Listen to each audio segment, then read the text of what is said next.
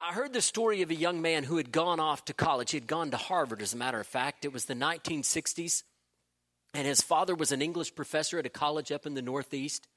And this young man, over the period of time that he had been gone from September till the Christmas holidays, over that period of time, he had picked up quite a bit of Harvard culture. He had acquired that Boston accent that's so distinct. He came home wearing a Boston tweed jacket, and he had begun to smoke a pipe. Now, through conversations with his son, this father had realized via their phone conversations and letters that their son had become just a little too focused on the rapper.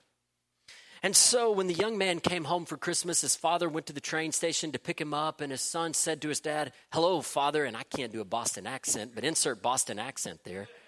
And the father noticed that Boston accent.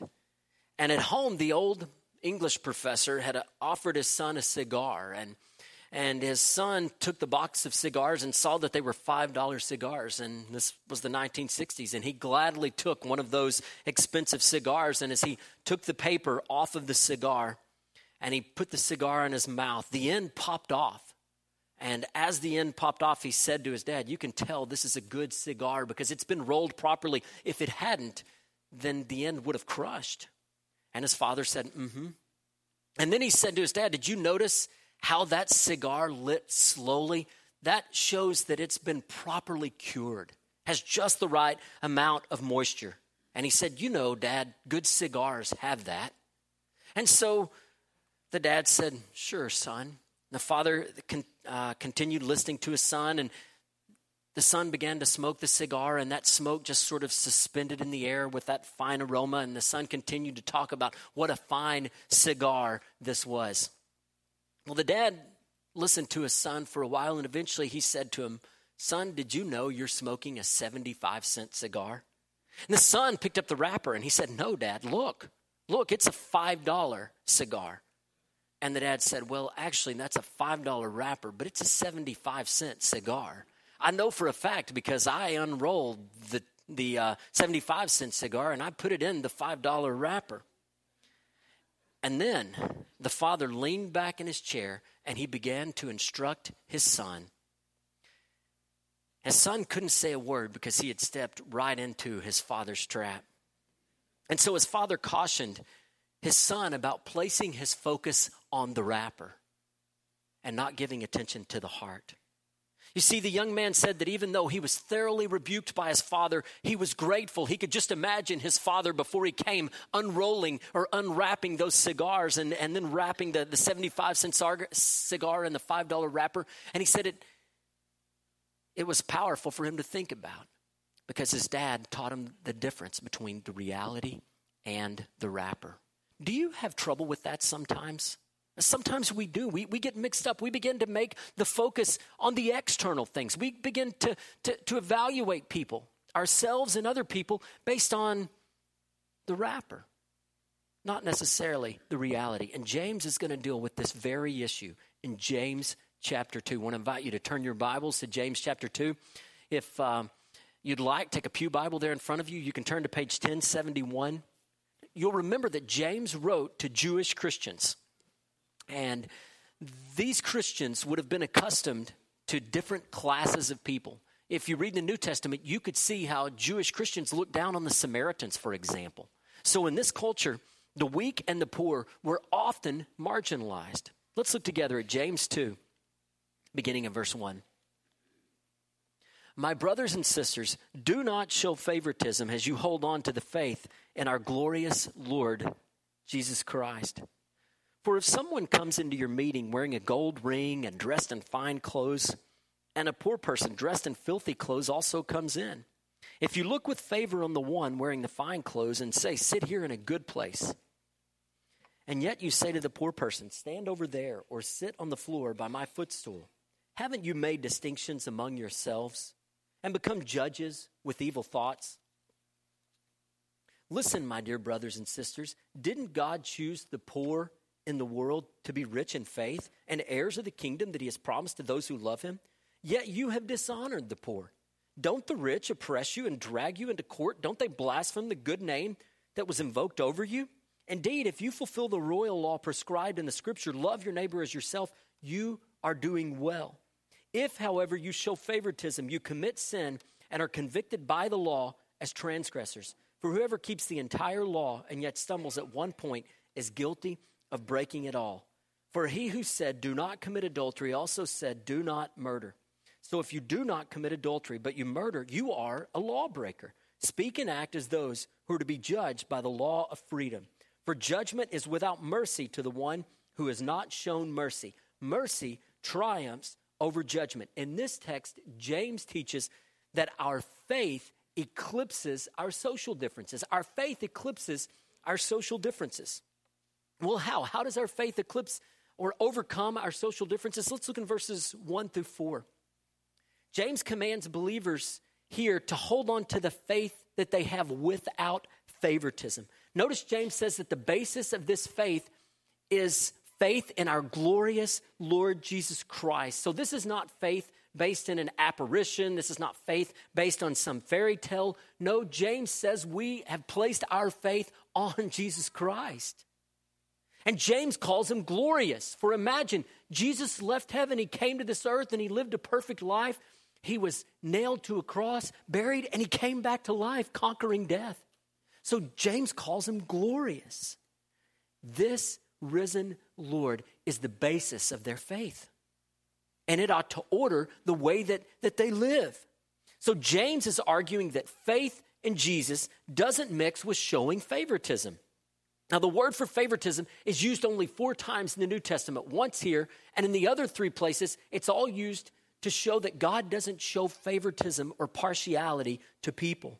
So it isn't okay to show partiality to some, for all people are equal. That's what Scripture teaches. Now, does that sound familiar to you? All people are equal? Well, it should. You think back to our founding documents, the Declaration of Independence. We hold these truths to be self-evident, that all men are created equal. You see, that's a biblical idea. That's an idea that comes from Scripture. Our founding fathers didn't invent that 200 and something years ago. No, this is an idea that God taught. All people are created equal. Now, to illustrate what James is saying, he gives a hypothetical. He says, suppose somebody comes into church and they are wearing some fine threads. I mean, maybe Burberry or Gucci. I mean, it's clear they have a lot of money. They got a lot of cash. And then suppose a poor man comes in, and this poor fella, clothes are filthy, just filthy, and it's obvious that he doesn't have any money. And James says, suppose you go to the man who's affluent and you say, hey, come here, I've got a perfect seat for you. Now, if you were going to a game or to a concert, that'd be the front row or the 50-yard line. In a church, I think it's the back pew most of the time. But anyways, you say to the fellow who has money, you take this fine seat. You say to the fellow who's poor, stand over there. Or if there's a little room under my chair, if you want to sit on the floor here, I guess you could. If you do that, James says that you are acting just like the world acts. You are judging a person based on the wrapper. You're judging a person based on the things that do not matter. And in showing favoritism like that, these believers looked more like non-Christians than Christians. And so James confronts them. They were showing respect and deference to the affluent, but they were showing disdain, disrespect for those who didn't have much. And James is direct. It's evil, pure and simple. There's no place for this kind of partiality among the people of God. It shouldn't happen. Now, incidentally, this is an aside, but if you look at this passage, it's obvious in this text that James expects his readers to be a part of a New Testament church. All throughout the New Testament, you see that. People who know Jesus are expected to be a part of the church, the body of Christ, and a local expression of the body of Christ, which is a local church. And we see that in this passage just like we do as we read all throughout the New Testament. So here James has painted this ugly picture of faith and favoritism side by side. And then he confronts these Christians. Do not behave this way. So how does our faith eclipse our social differences? Well, from verses 1 through 4, faith and favoritism are incompatible. They don't go together. Our faith must overcome. It must eclipse our tendency to show partiality. It must eclipse our social distinctions. Faith and favoritism do not go together. A match and gasoline, a 2-year-old and a knife. Faith and favoritism do not mix. Do you remember when you were in school? Some of you are in school, and this won't be hard to remember. For others, it'll take a little more work. But you remember that there was a group of kids who were the popular kids. They were kind of on top. And then there was a group of kids who were at the bottom, kind of the people that were rejected, kind of left on the margins. And what James is saying to these believers is it may be like that out there. It may be like that out in the world, but it must not be like that in here.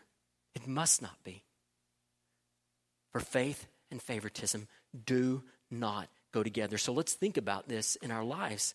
Do you show favoritism? Do you show favoritism? We need to ask ourselves some tough questions. Do I show partiality to people who are rich, or do I show partiality to even people who are poor? It could go both ways.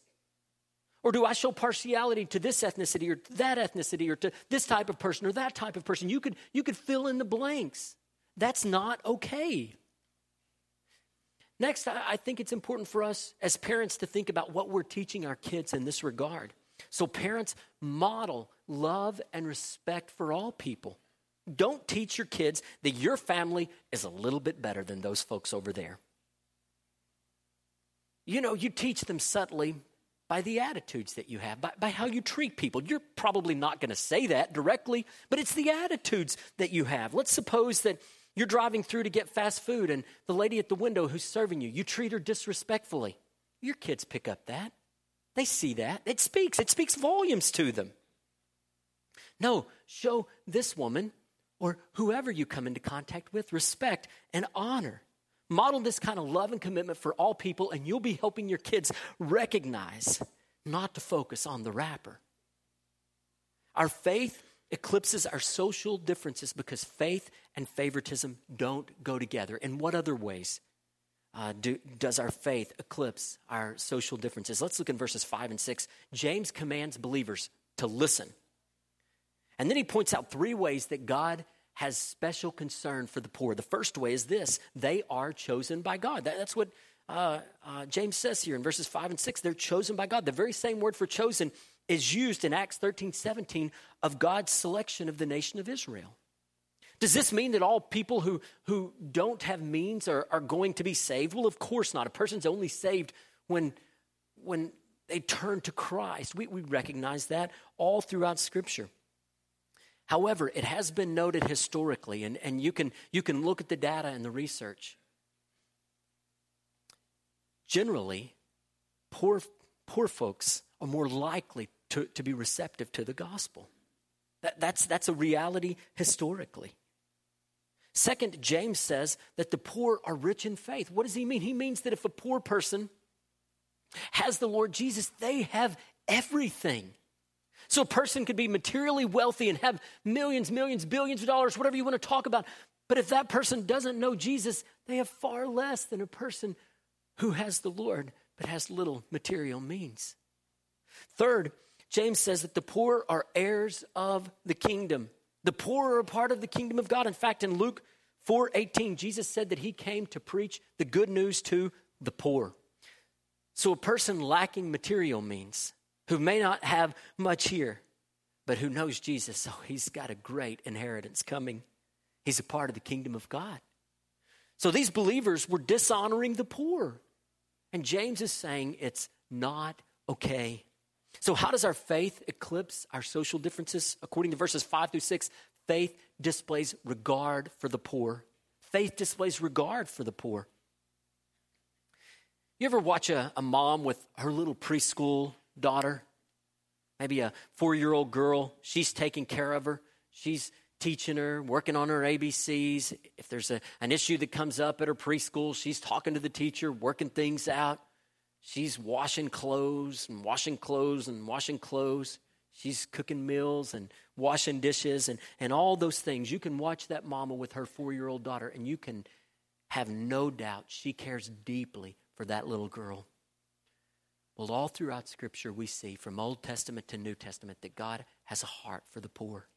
That he has a heart for those who are weak, those who have been ignored, forgotten, or abused.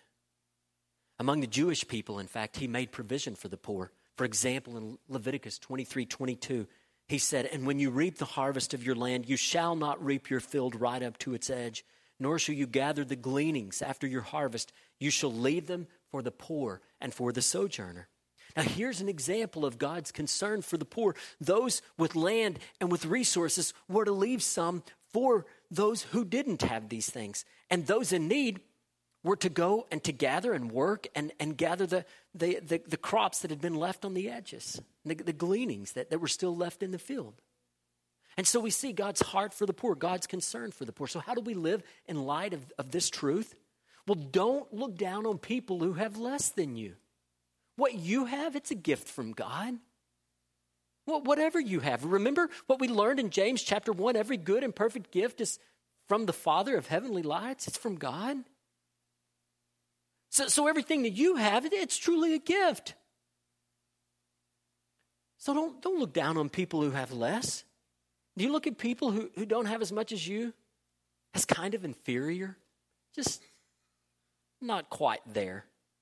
You know what I mean. This is the way the world thinks. It's not the way we think in the church. It's not okay. Next, we ought to demonstrate concern for the poor. Instead of looking down on people who have less, we ought to look for ways to help, to serve. Perhaps you know about a job that you could help somebody find who's in need of a job, or maybe you could meet an immediate physical need. We want to demonstrate concern.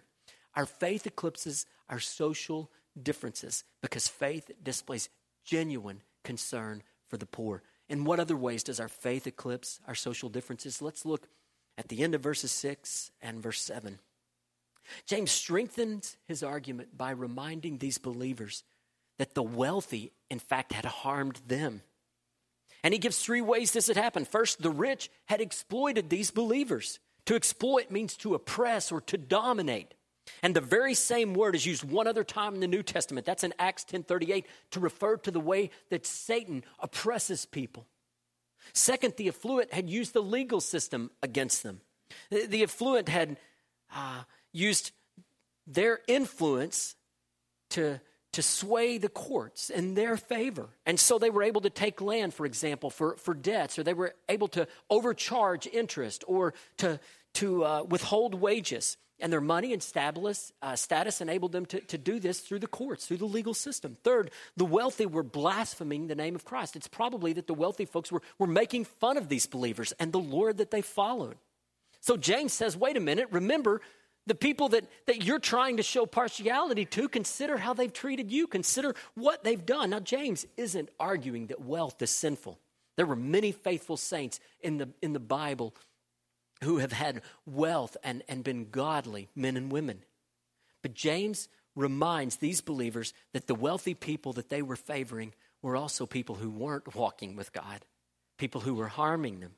So how does our faith eclipse our social differences? According to verse 6 and 7, faith recognizes the foolishness of prioritizing the wealthy. Faith recognizes the foolishness of prioritizing the wealthy. To treat the affluent as if they are better is naive and unwise. It isn't acceptable among the people of God.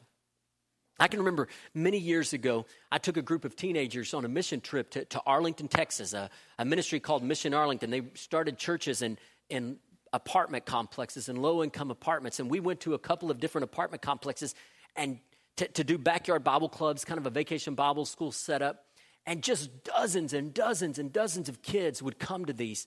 And as we would leave with the church buses for the end of the day, the kids would chase after our buses and vans. And several years later, we took a church mission trip up to Minnesota to work with a church planter there. And we were doing a vacation Bible school in a park. It was a middle-class area. And what was so interesting is that there was so little interest by the kids who lived in those neighborhoods to come and to participate. There was some, but there was nothing like the kind of interest that we saw when we were at Mission Arlington. Nothing at all. And what you see is that those kids already had so much, they weren't really looking for much else. You see, having wealth can make it harder to recognize our need for God. In Matthew 19, 23 through 24, Jesus said to his disciples, "Truly, I tell you, it will be hard for a rich person to enter the kingdom of heaven. Again, I tell you, it's easier for a camel to go through the eye of a needle than for a rich person to enter the kingdom of God. It isn't that God is against a person with wealth. It's just that wealth can lead to pride and to self-reliance. And those things don't lead us to God. They lead us away from him." So let's ask a couple of questions to help us think about these truths. First, if you are affluent, and compared to the world standards, compared to so many other people who live in the world, probably everyone in this room could be considered affluent when you start that kind of a comparison. Do you use your resources and your influence for the good of others or only to advantage yourself? Do you use your resources and influence for the good of others? Do you strive to bless and help others, or do you just focus on building your own kingdom? Next, do you treat people differently because they have money? Do you treat the wealthy with greater respect or honor? It's also possible that someone who didn't have a lot of money would treat those who did have a lot of money with disdain or disrespect. Neither is acceptable in the family of God. We should respect and honor all people. So our faith eclipses our social differences because faith recognizes the foolishness of prioritizing the wealthy. And what other ways do we see our faith eclipse our social differences? Well, let's look in verses 8 through 13. James says that if you live the royal law, you do well. Now here James references Christ's command to love your neighbor as yourself. We see Jesus teaching this in Matthew 22:39, and Jesus he is quoting Leviticus 19:18 when he says, "Love your neighbor as yourself." Now, James is countering an objection that he anticipates from his readers. Some of his readers are going to say to him, "Now, James, the only reason we were being so nice to these folks who had money is because we were just trying to, love our neighbor as ourselves. We were just trying to show them the love of Christ." James anticipates that. And so he says to them, that's all good and fine. It would be great if you were treating folks without the same way. And so he wants to help them see that this law of love applies across the board. Now remember, James's readers came from a Jewish background, and often there was an emphasis upon following the law, but the Jews would emphasize different aspects of the law. They didn't look at the law in unity often, but with distinctions. And so they would emphasize this part of the law, and they would almost ignore that part of the law. And so James is going to help them recognize that if you break one law, really you're guilty. You're guilty of breaking the whole law. So James is arguing in verse 10 that God's law must be followed completely. James wants these believers to realize that loving the rich while dishonoring the poor isn't okay. Partial obedience is disobedience. That's what James says. It's kind of like a chain. If you break one link of the chain, that chain's not much good. That's the way God's law is. The law is derived from one lawgiver. It's derived from God himself. To break one aspect of the law is to reject God's authority in our lives. So James illustrates his point. He says the same God who said, "Do not commit adultery," also said, "Do not murder." Obviously, he's referencing the 6th and the 5th commandments here. And he says, if you don't commit adultery, but you do commit murder, you're still in violation of the law.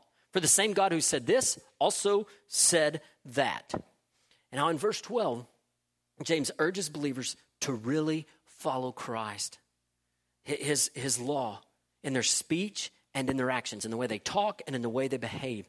And these verses, James highlights 2 important truths that ought to shape our speech and actions. First, he reminds these believers of the coming judgment.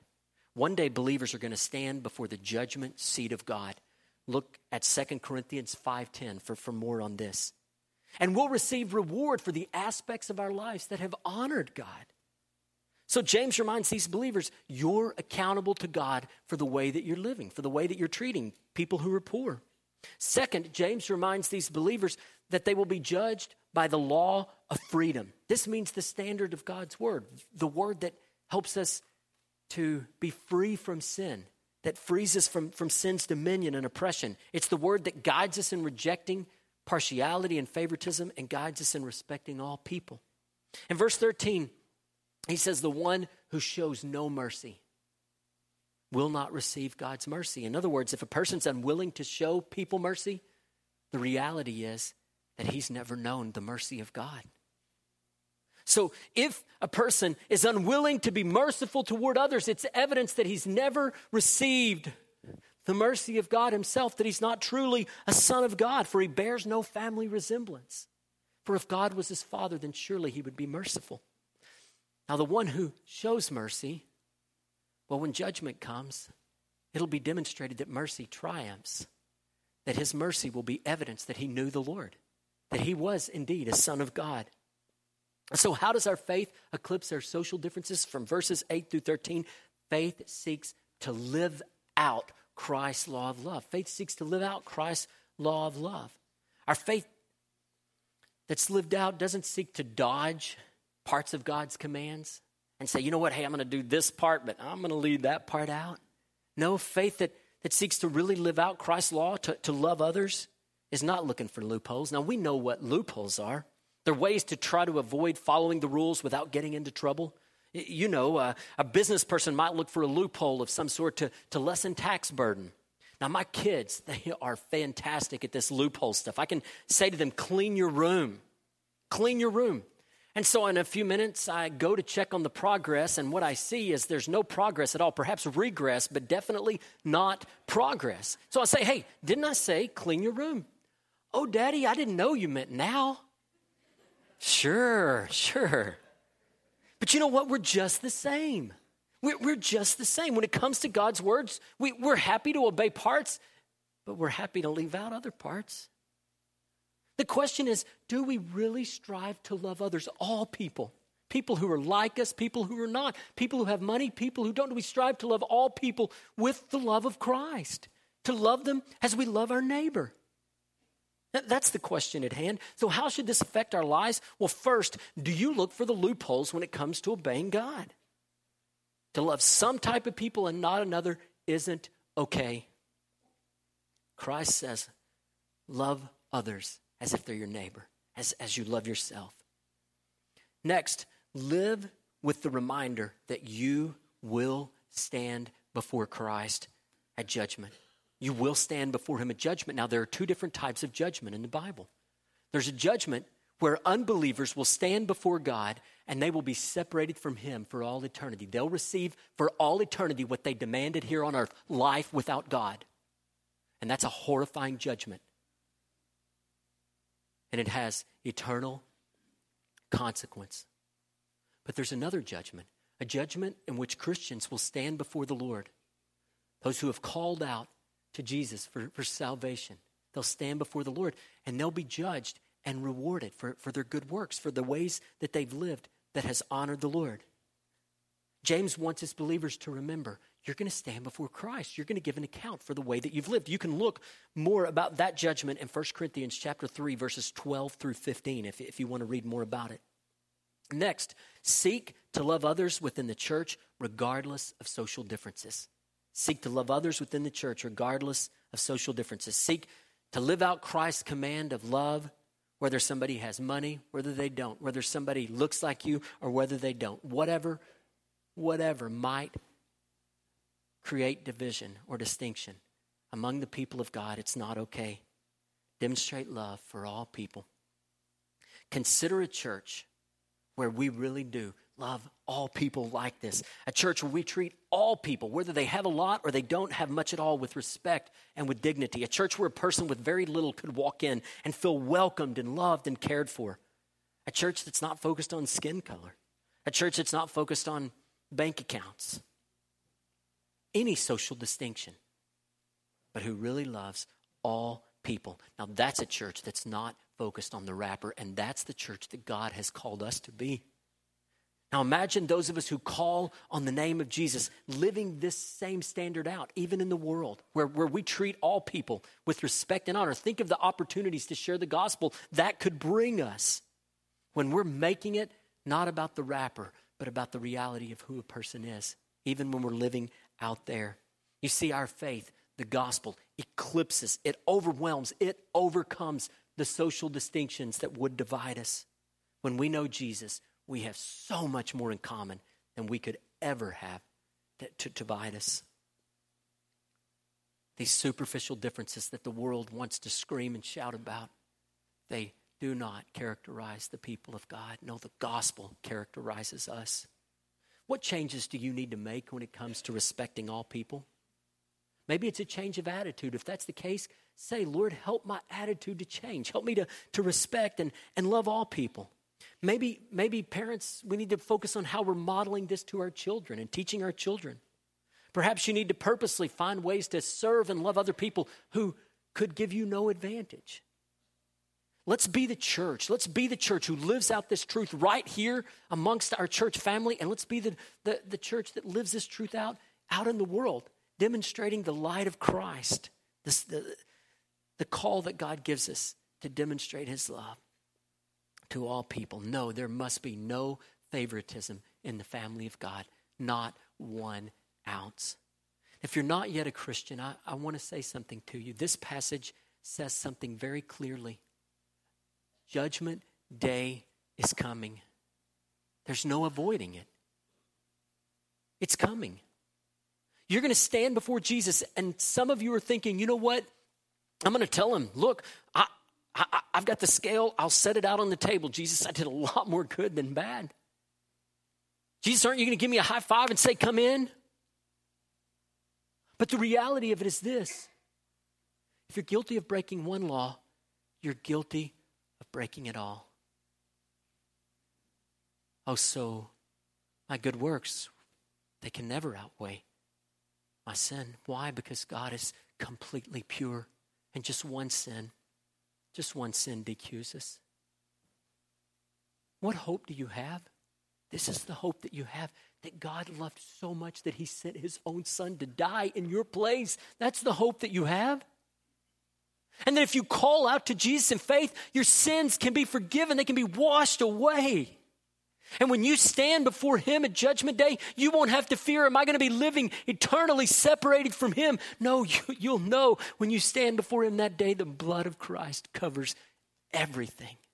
Oh, what joy and freedom there is in that. Today, friend, if you've never put your faith in Christ, why would you wait? You say to yourself, well, you know what? It's a long time. I'm not planning to hit Judgment Day for a while. I got some years ahead of me. I'll wait. Friend, you don't know if you have years ahead of you. I don't know. You don't know. Why would you wait? Why would you say to Jesus, no? If you're here and you do not know the Lord, I plead with you. Won't you call out to him in faith? Won't you say to him, Lord, forgive me. I'm putting my faith in you. I want to follow you. And friend, if you call out to him like that, he'll save you and he'll never let you go. Even when you mess up, you'll always be safe in the hands of God. Let's pray together.